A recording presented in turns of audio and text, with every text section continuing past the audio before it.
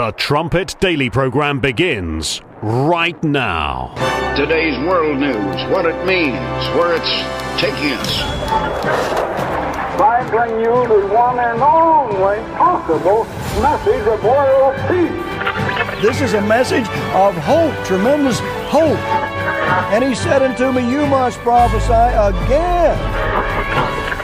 The Trumpet Daily program begins right now. Well, let's look at if he has a good appeal, and I think that many legal experts would agree that he does, and for two reasons. Number one, this is a statute out of the state of New York that was designed against fraud, but consumer protection fraud. That is, people who did not have sophistication in the marketplace, people who could be taken advantage of by a scam. Here, the president's lawyers have persisted in saying that there was no victim here, that the banks were repaid, and an appellate court might want to take a look at it because it is a way of putting an industry or a company out of business. The penalty is astronomical, and we're really talking about something like $450 million to post. If you can't do that in cash, you're going to have to find assets that will be collateral for a surety company. This is a mighty task for financial advisors. Because all of the penalties that are included, all of the measures that the judge ordered that constrain Trump's business, I think are so significant. Having an independent compliance person, having a monitor, restricting his ability and his family's ability to control the company for some period of time. You know, in the business world, you have to be nimble, particularly if you are trying to sell real estate in order to satisfy a judgment. And now they're not going to be as nimble because they have all of these restrictions. So I just think it's absolutely devastating for a business. But no significant money movements without the advance approval of the monitor. And the independent compliance director, for all practical purposes, will be on the executive level running the company because nothing will happen without the approval and oversight of these two parties, particularly the independent director. For some reason, this judge takes it upon himself to fine this developer. Forget that it's Trump. This is not about Trump anymore. If you're a developer and you see this happen in the state of New York, why would you take the risk to put up this much money and have a judge arbitrarily decide that you are in some form of breach of fraud when no damages occurred at all? And this is the same process that occurs everywhere. This is about the competition of states. I thought before this judgment that the number one loser state in America was California, which is basically putting itself out of business slowly and surely. But after this judgment, I'm going to make New York the number one loser state, followed by California, then Massachusetts, New Jersey, Michigan. These are places where taxes are not competitive. Delaware, for example, is now on the loser state list because it's unstable policy on the Elon Musk decision. You don't have to put your money into places where this kind of thing happens. When we win back the White House, we will have no higher priority than ending the weaponization of this horrible legal system that is developed around us. It's a horrible, horrible thing that's taking place. You talk about democracy. This is a real threat to democracy and restoring fair, equal, and impartial justice in America. We have to have that because we don't have that now. It's so unfair what's happening in our country. Our court system is a mess. What's happening in our country, they have to straighten it out. All you see is bitterness and revenge and hatred. All you see is bitterness. That sounds a lot like 2 Kings 14 and verse 26, where God, he looks at what's happening in our nations, and he says it's so very, very bitter. You're listening to Stephen Flurry, and this is the Trumpet Daily. We appreciate you joining us on President's Day. That's right, no classes here at college, so it was a little difficult to rev up the engines this morning, but we are here, and we're glad that you joined us. You can get to the live video stream of this show at trumpetdaily.com or at our Rumble channel. Just go to rumble.com/Trumpet Daily. Speaking of Rumble, we had the Rumble promotion yesterday. Not as many views, I think about 43,000. But we did add 170 followers through the promotion yesterday. So that's, I think, close to what we had last Sunday, and even just scrolling through some of the comments from last night, very encouraging. I guess I should have put them in my notes, but a couple people said, hey, this is the first time I've learned about your Rumble channel, and I'm hooked. I love it. I love your show. So it is great to get some new viewers from time to time. It's great to see the audience expand. You go back to this lawfare and the big announcement, I don't even know the figures, 350 million, and all these talking heads saying that by the time he pays the penalty, Donald Trump, and all the interest, it's going to be like $500 million. It's just insane. Like one of those guys in the cold open said there's no damages. Nobody was damaged. As Donald Trump says, the banks were paid back plus $100 million for their interest on the loans that they happily gave to Donald Trump, and they saw him as a good customer. But here comes some monitor. It's very similar. Those of us that are old enough to remember some of the history with the Worldwide Church of God, to see how that the state of California, they just waltzed into the Worldwide Church of God in 1979 and took over the business and took over the church. Well, God prevented them from keeping control of his church. But that's the way they operate. Someone goes in and says, well, hey, I've heard some rumors. There's fraud here, or dishonesty, whatever it is. One person. And then for Kathy Hochul, she's the governor of New York, for her to go around and to try to reassure businesses now that, look, we're not going to come after you. This is just all about Trump. I mean, she said the quiet part out loud. I'll get to that in a second. It's unbelievable.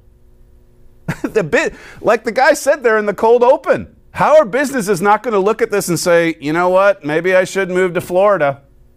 You've got others. I mean, even here, the state of Oklahoma is extending invitations on out to Trump and or others saying, look, Oklahoma's going to be friendly. You talk about just shooting yourself in the foot, financially, economically, and otherwise. New York, I mean, and you heard all the states there mentioned, New Jersey, California, Michigan, all these blue states, just killing themselves because they're so full of, as the president said there, of bitterness and revenge and hatred. They've got so much hatred in their hearts. They can't even think straight. They can't even carry out policies that would benefit their state economically or help businesses say, you know what, I think I'd like to stay in New York. Donald Trump's speech, those clips you saw there in the cold open, that was from Michigan over the weekend. This is clip 5. The decision yesterday in New York, you may have read about it. Crooked judge, crooked judge. He's a crooked judge. By a radical left-wing judge, was a lawless and unconstitutional atrocity that sets fire to our laws like no one has ever seen in this country before. That happens in banana republics. It doesn't happen in this country. The case is a complete and total sham. It's a sham case. There were no victims, no defaults, no damages, no complaints, no nothing. Those banks earned more than $100 million in profits doing business with me and my companies. They were very happy, and they testified that way. The expert witness, one of the most respected anywhere in the country, anywhere in the United States, said that my financial statements were the best that he's ever seen. That's not bad. But you get one crazy judge, Engoron, who's got it in for Trump and charging him $500 million. Like it's nothing. Yeah, it happens all the time. And then no wonder Kathy Hochul's out there trying to reassure other companies in New York. This is from Sundance over at Conservative Treehouse. Governor Kathy Hochul has admitted the lawfare deployed against the Trump organization and President Donald Trump himself was a specific plan for his targeting, and any other business interests or people within New York should not be concerned. Don't worry. This was all intended for Trump alone. It's just like the E. Jean Carroll case. You had the crazies in the New York legislature say, hey, let's create a law here to where, even though this happened, she says, 35 years ago, we'll create a little window so that she can come along now, say that there was some kind of a rape case in a department store that nobody saw, nobody knew about, nobody heard, and she doesn't even remember the exact date anyway. But you get some crazies in the New York State legislature and they go after Trump for this. Lawfare, that's what it's called. This is from The Hill. It says here, New York Governor Kathy Hochul addressed the New York business owners in a new interview and told them there was, quote, nothing to worry about. This is The Hill. Nothing to worry about after former President Trump was hit with a $355 million fine and a ban on conducting business in New York 3 years. So she's trying to pick up the pieces now in her state, saying, look, we want all the rest of your businesses to stay here and be assured that we're not going to come after you. No. just the bad orange man. Hochul joined John Castimedes on this radio show where she was asked if other New York business people should be worried that if they can do that to the former president, they can do it to anybody. This is the point that Trump's been making for years. He keeps saying, look, they're not just coming after me, they're coming after you. I think that is really an extraordinary, unusual circumstance that the law-abiding and rule-following New Yorkers who are business people have nothing to worry about because they're very different than Donald Trump and his behavior. That's quoting Hochul. The other businesses, they're very different than Donald Trump. Well, she's got that right. She's right about that. Very different. That's right. It's a very different standard that's applied to Donald Trump. I don't think we played clip 6. Play this one from Saturday.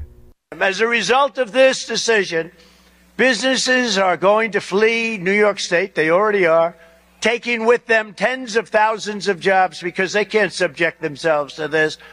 And if this persecution of political opponents continues, no one will want to do business in the United States of America any longer.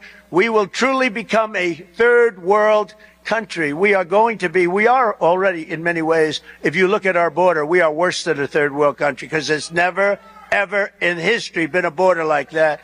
Joe Biden and the fascists that control him are a threat to democracy. They're a threat to democracy. Now, he's not smart enough to know that, but he's got people that control. The guy can't even walk off a platform. There's Trump from Michigan. And again, the polls continue to show him running away, even though Haley's sticking around. She has to. She has to. She's a plant, as one of these articles I have brings out. This is from Axios. Nikki Haley's long shot campaign has a persistent problem. Each time she criticizes former President Trump, the Biden campaign promotes the criticism. They had some profanity there. I cleaned it up for you. But anytime she goes out and criticizes Trump, then Biden's people pick up on it. She's basically a Joe Obama operative. That's why she's hanging around, even though she's going to get crushed in her own home state and then later in Michigan as well.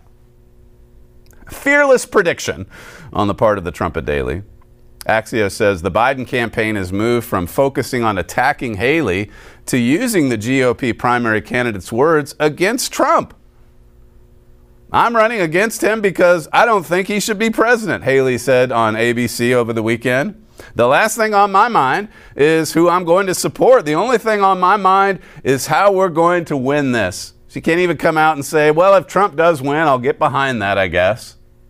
She's said he's senile. She's not even thinking about supporting the Republican nominee. On X, Biden's team has also clipped the following of Haley's statements. Trump's lack of military service, Trump's losing elections, Trump's siding with Putin, and Trump's confusing Haley for then House Speaker Nancy Pelosi. They're just parroting everything that Nikki Haley says.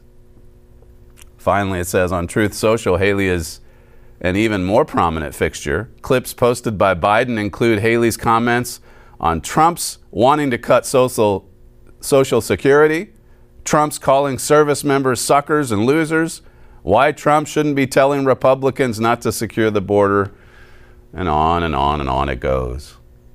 So there's Haley doing everything that she can to serve the uniparty, the establishment, to undermine the success of Donald Trump. Here's one final clip from Trump in Michigan over the weekend, clip 7. The judges and prosecutors that were dealing with me are essentially all the same, different wrappings, tone, manner, but always the same coordinated and overly nasty result. They are nasty. These are Democrats that definitely hate me. These people, they're not looking for justice. They only care about how to stop crooked Joe Biden's political opponent, that's me, and how to inflict as much pain as possible. But here we are. They've been doing this for 7 years, and we won twice, and now we're going to win a third time.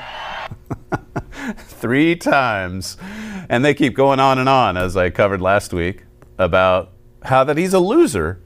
He lost in 2018, 2019, 2020, 21, 22, even last week or a week before in that special election in New York.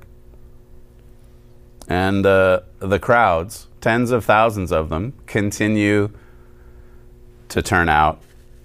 This article from The Hill, another one from The Hill, about the Supreme Court intervening, which of course we keep our eyes on because of what it says there in Amos 7 about the kingdom's court.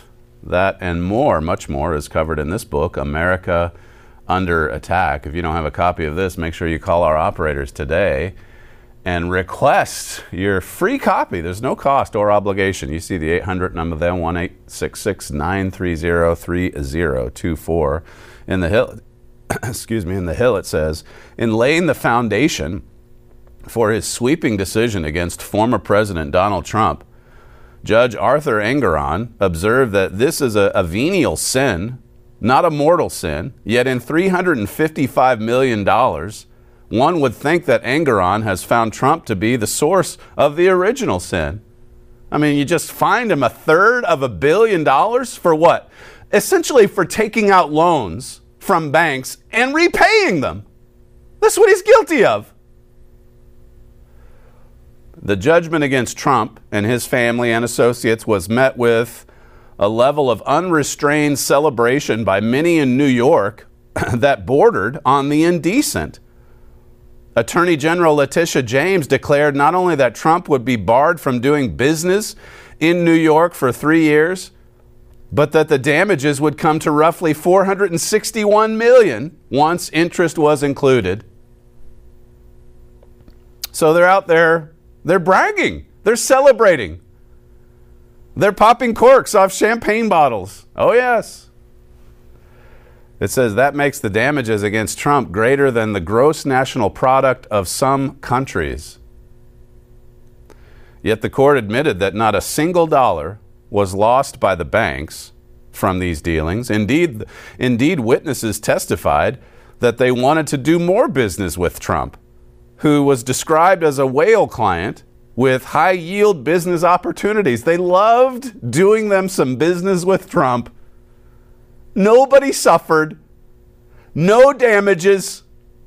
Nobody was hurt. Everybody was helped. Undervaluing and overvaluing property is a long-standing practice in New York, real estate. The form submitted by the Trump Organization cautioned the banks to do their own estimates, and the loans were paid in full and on time. This is the Hill. This is not conservative treehouse. This is the Hill, acknowledging what everyone knows that is familiar with this case.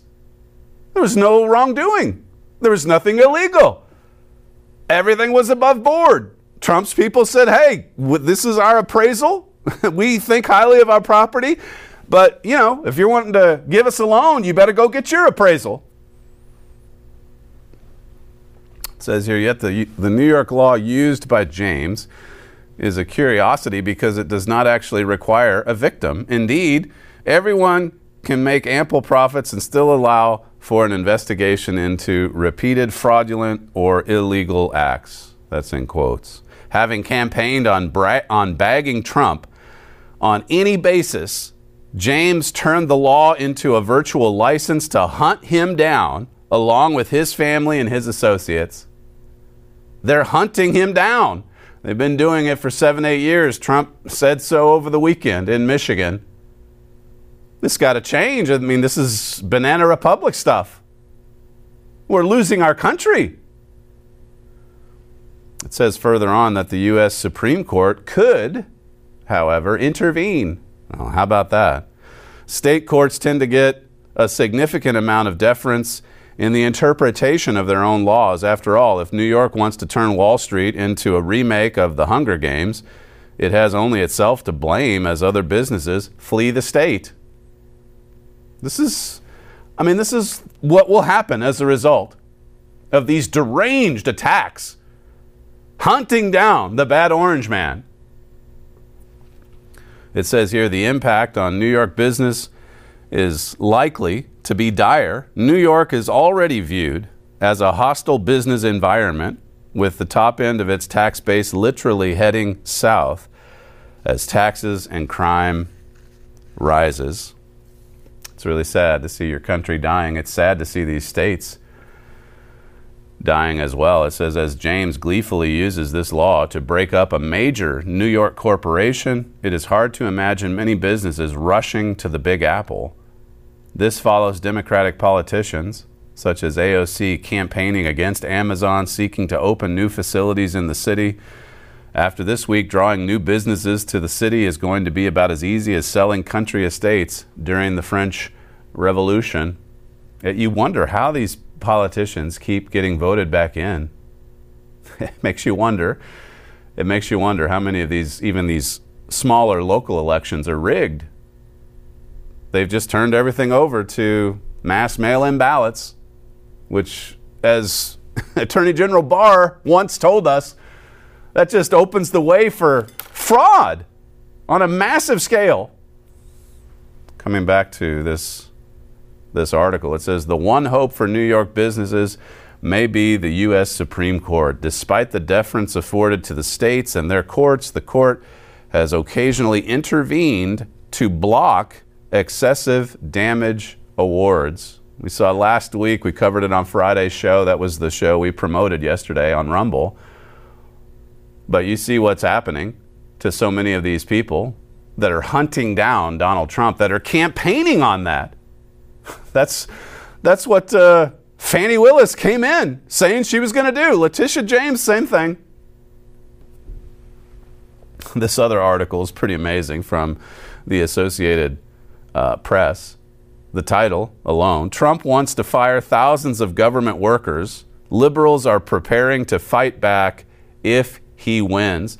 What's amazing to me about this article is, here again, just like Kathy Hochul, it's what these people are saying out loud.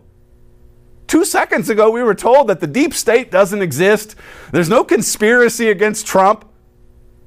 They're conspiring out in the open. Well, what happens if Trump comes back? We got to get ready. How do we fight back? Well, listen to the Associated Press. Former President Donald Trump has plans to radically reshape the federal government if he returns to the White House, from promising to deport millions of immigrants in the U.S. illegally, to abolishing government agencies and firing tens of thousands of workers and replacing them with loyalists. Imagine that. No wonder he's so popular. It says here, liberal organizations in Washington are backing President Joe Biden and say they expect Trump to lose, but, listen to this, they're quietly trying to install roadblocks just in case.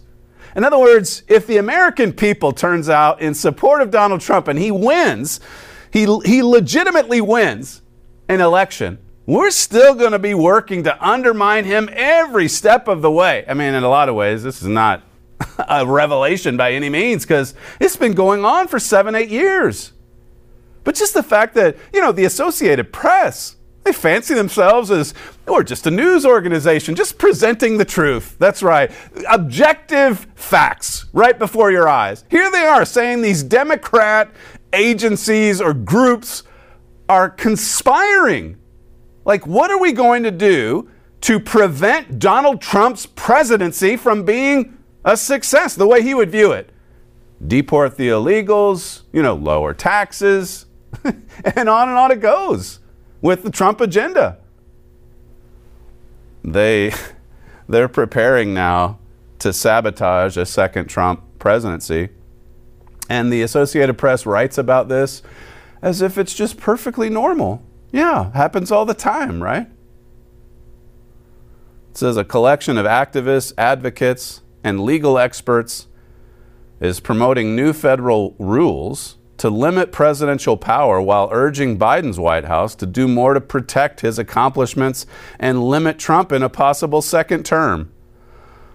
All of that is happening with far less fanfare than plans by Trump supporters to create a conservative government in waiting via an effort known as Project 2025. It says here the Office of Personnel Management, the federal government's chief human resources agency, will finalize a rule by April against reclassifying tens of thousands of workers so they can be more easily fired. Of course, so they're trying to protect all these federal workers.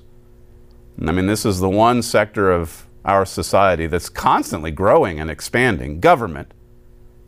If you get hired by the federal government, I mean, you've got it made. So they're putting in places rules that would prevent Trump from firing people.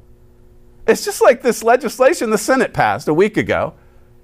It's basically meant to sabotage Trump should he come in and curtail any of the spending that's going out to Ukraine. Setting him up for another impeachment. Yeah, and the AP and all these news agencies just writing about these things like, that's just perfectly normal if Trump comes back. I mean, they're setting up roadblocks now to try to prevent him from carrying out his agenda. We are not that far from national suicide. Die by suicide. As Abraham Lincoln said. Abraham Lincoln, I'll cover this in the next segment, but our founders, George Washington and then later Lincoln, they basically said this is the great threat facing our nation, not so much from abroad, but from an attack on the inside, an attack from within. And of course, that's what America under attack is all about. I'll have more on this when we come back. You are listening to Stephen Flurry, and this is the Trumpet Daily. We'll be right back. Daily news, Bible prophecy. See the connection on the Trumpet Daily. Are you feeling overwhelmed by the flood of news and information? You need something to sift the news and bring you only what matters most. You need the Trumpet Daily. You also need something to help you understand not just what's happening now, but what will happen next. You need the Trumpet Daily. Only the Trumpet Daily accurately matches daily news to precise Bible prophecies. Because Bible prophecy is the only tool up to the task of sifting the news down to what's important and showing you what will happen next. Join host Stephen Flurry every weekday. Go to trumpetdaily.com.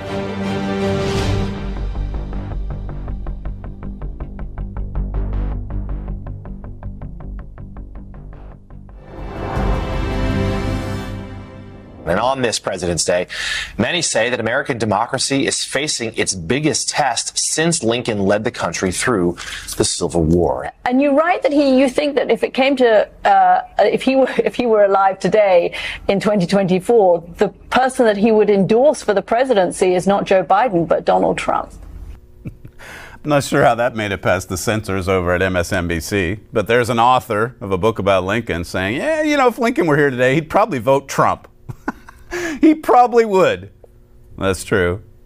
we're going to pack this second segment with my father's program. This was just from a couple weeks ago. If Americans can't find Lincoln, we're lost. That was on the Key of David just a week and a half ago. Not this past weekend, but the weekend before. If we can't get back to the wisdom, to the leadership, the strength, the character of individuals like Lincoln or like Washington, well, like my father says, we're lost.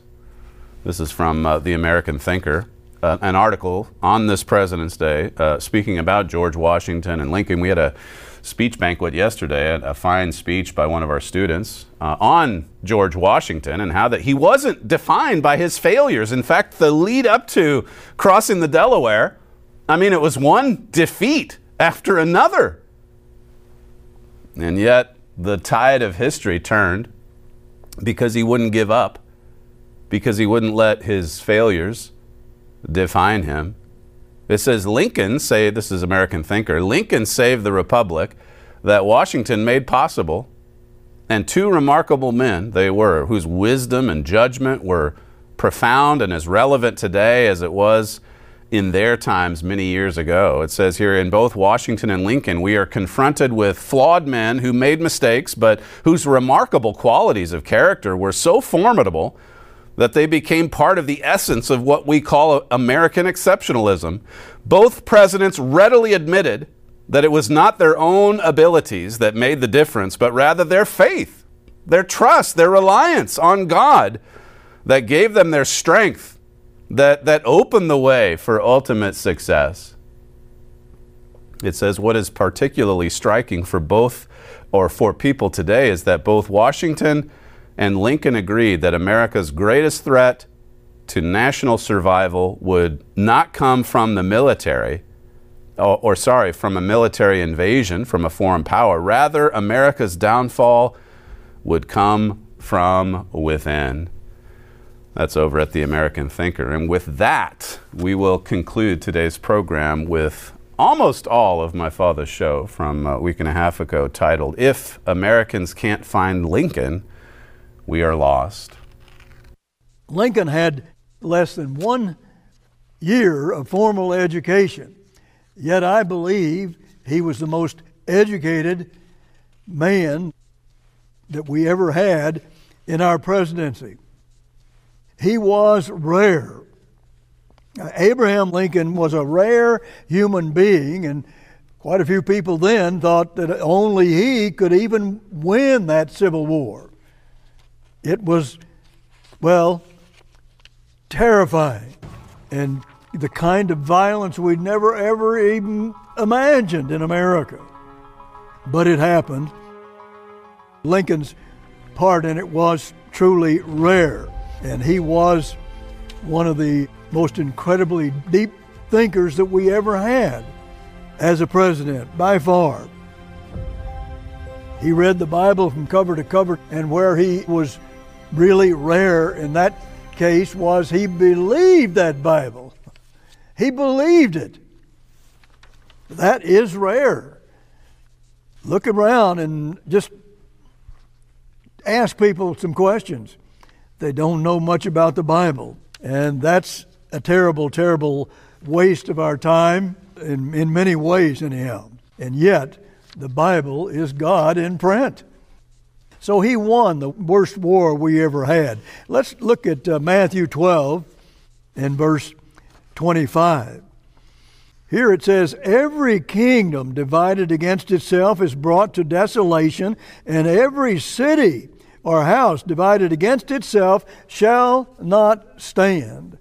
Now, Lincoln said that many times and quoted it in his speeches, that a house divided against itself shall not stand. Now, if you look at America and Britain and the Jewish state, those three that are often agreeing on foreign policy, all three of them are bitterly divided in their own country. And I mean, it's bitter in the worst way. That is troubling. Alexis de Tocqueville says this, Any free society founded on liberty, yet without sacred moral code to govern the actions of individuals, cannot stand. Of course, he was talking about this and thinking about that scripture I just read to you. Abraham Lincoln made this comment, and this is before the war began. Here's what he said. In my opinion, they had division in several major issues, and he said, in my opinion, it will not cease until a crisis shall have been reached and passed. See, we have to pass through a crisis, and he says, well, why is that? Well, what lessons are we learning? What lessons have we learned today from Abraham Lincoln and the Civil War of 1861 through 1865? A house divided against itself cannot stand.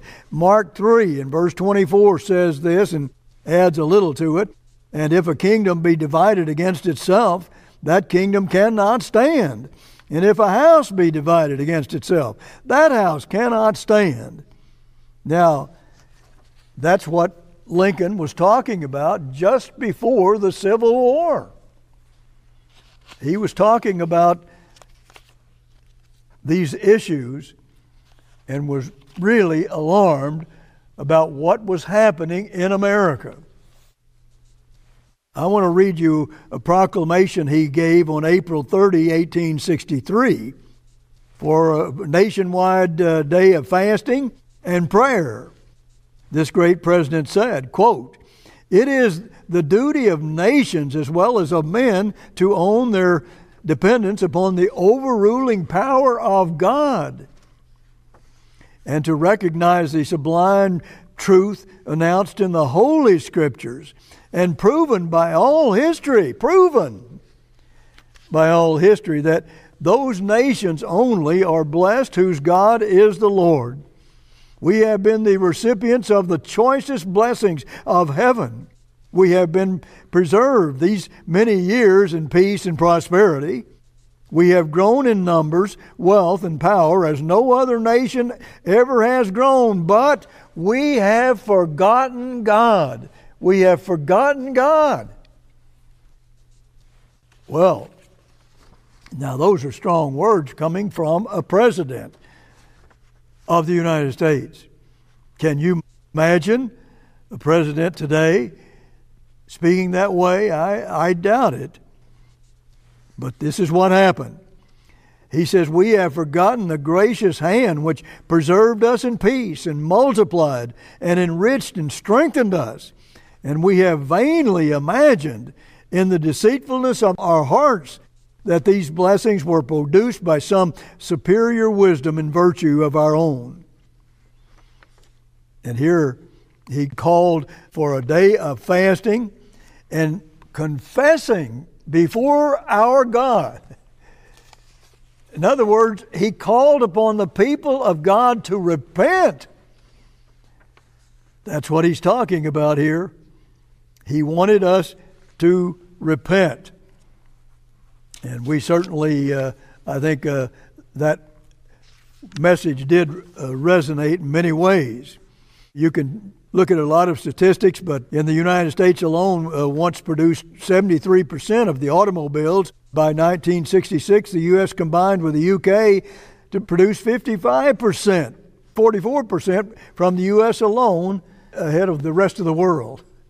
There are a lot of statistics in our book on the United States and Britain in prophecy. Surely Abraham Lincoln did have to understand some of the prophecy of the Bible. Remember, he read it from cover to cover. That's what he did.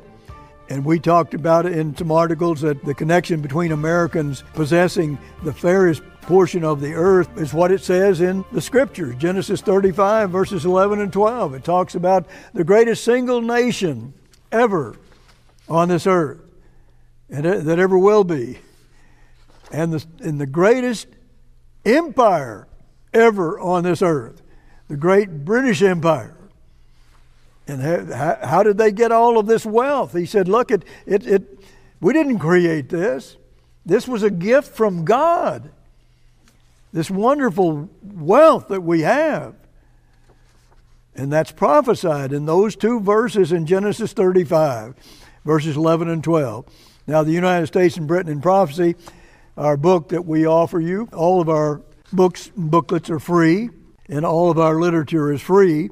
If you'd like to read all about that Genesis 35 prophecy, well, you can get all of it written up very well in that book.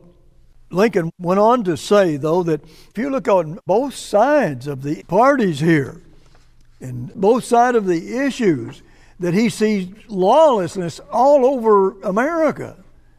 And he knew that this was something that was going to be a real problem. Lawlessness. It didn't used to be that way just a few years before, and something began to happen, and it was not a small problem. And he just went on to say that, look, if we get into that lawlessness, all that is suicide. We're committing suicide to ourselves. And he went on to talk about the great book that he has, and it's the best gift that God could possibly give you. You can prove that. You really can. And really, most of Abraham Lincoln's basic education was from the Bible. And he knew this was something that we need to understand. His mom died when he was 9 years old, and then he had a stepmother, and she read the Bible to him a lot and was more educated than her husband. And so Abraham Lincoln was taught about the Bible, and I mean, it was done often by this stepmother. And what a help it was to him in that respect. But he just came to know it. Sandberg wrote, Lincoln read the Bible closely, knew it from cover to cover, was familiar with its stories and its poetry, quoted from it in his talks to juries, in political campaigns, in his speeches, and in his letters. That's what Sandberg tells you, one of his major biographers.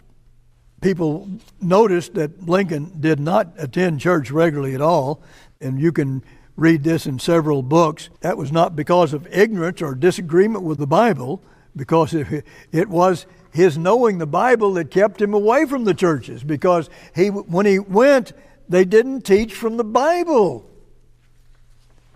That's what was happening. Now, Abraham Lincoln had a profound mind, and he understood the Bible. He believed the Bible. He read the Bible. He knew the Bible, and he knew God in a special way. He didn't attend because he disliked people in any way, but that wasn't the reason he didn't go. It was because they just simply weren't teaching out of the Bible, he said.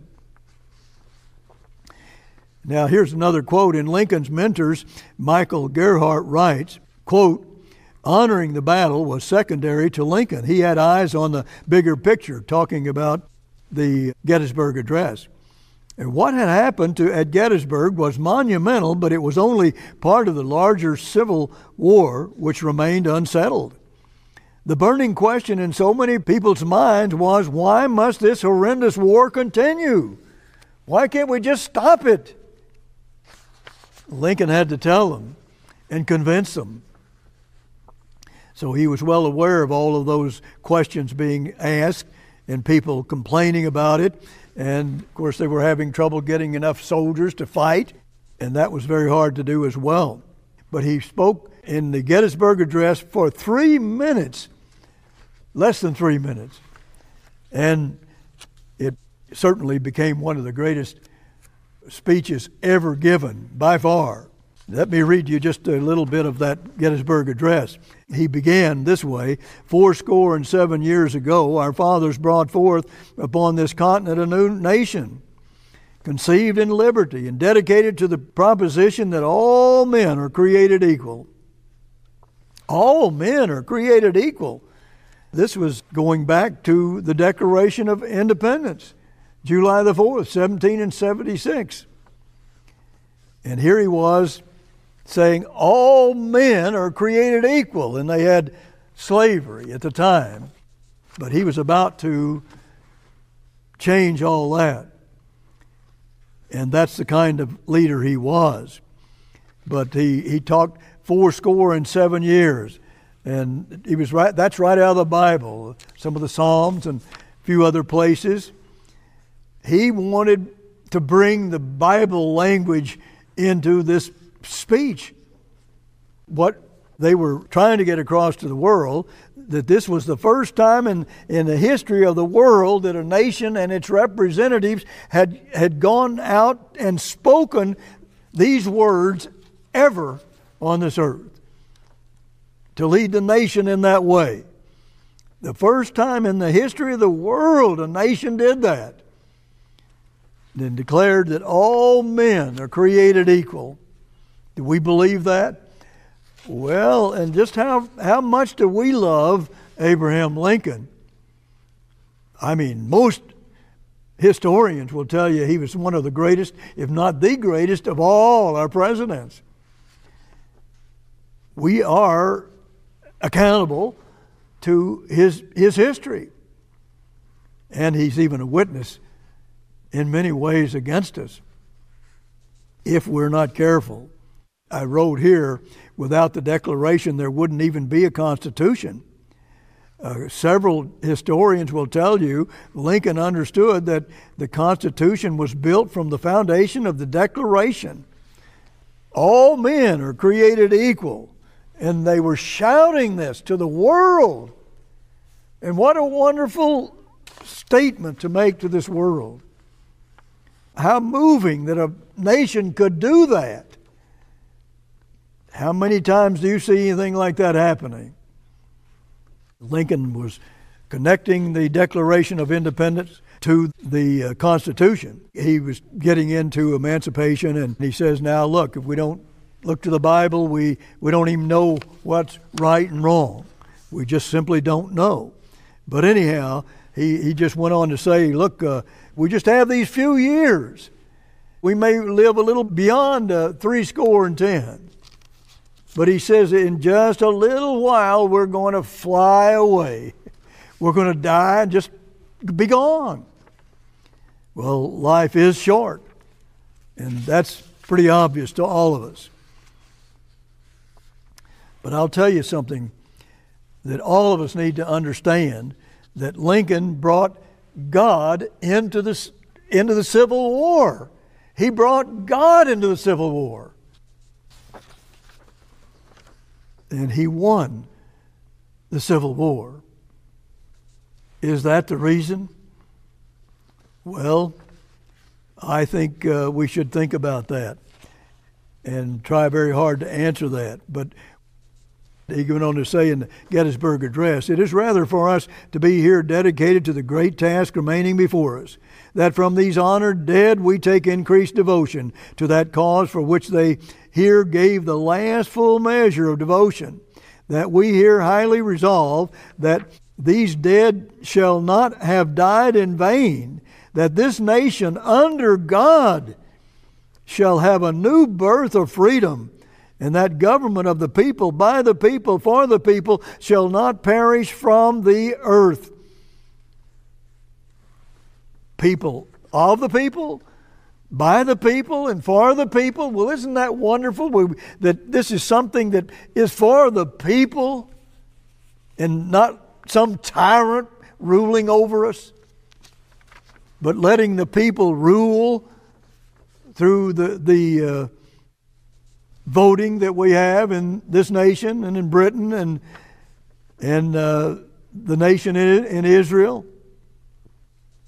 So this is a message that they intended for the whole world, and they wanted to be an example to the whole world, and that is the reason why God chose Israel to be an example to the world. And I'm afraid we failed that because we are a part of Israel.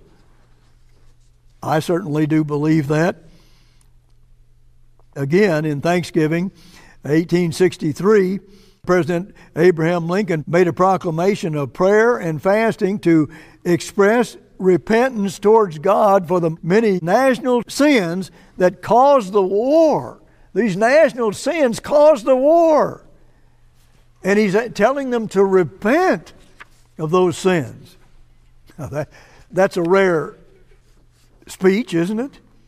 And a rare subject to get into. If you look at the second inaugural, it was like a sermon. It was just, and he quoted the scriptures quite a few times. He mentioned God 14 times in that second inaugural speech. And he quoted scripture 4 times, invoked prayer 4 times, and declared slavery a sin. It's a sin. Of course, we ought to know that. But nevertheless, when he was talking about the churches, he says, when any church will inscribe over its altar as its sole qualification for membership the Savior's condensed statement of the substance of both law and gospel, quote, you shall love the Lord your God with all your heart and with all your soul and with all your mind and your neighbor as yourself, that church will I join with all my heart. Well, how about that? He just couldn't find them. Very many of, if any. Now that's quite a statement, and that's his quote, a quote from him. See, we to have complete freedom. Well, you have to have some kind of, let's say that what they're talking about is some kind of religious character that will make it possible. The Constitution will not work if you don't have people who have real character and faith in God. That it was not designed to work for anybody else, but faithful people to God. That's, I'm telling you, he wanted government of the people, by the people, and for the people. And how many people today hate that kind of government? Well, I hope you can just go ahead and read. I don't have time to get into this, but in 2 Timothy 2, God says that he has chosen his soldiers, that we are spiritual soldiers and we have to fight for the truth, to keep it where the people do have freedom and an opportunity to really have a wonderful life on this earth. But that's not the case most of the time. He was a soldier, and look what happened. Well, he got killed. But he was ready to fight like all the other soldiers at Gettysburg.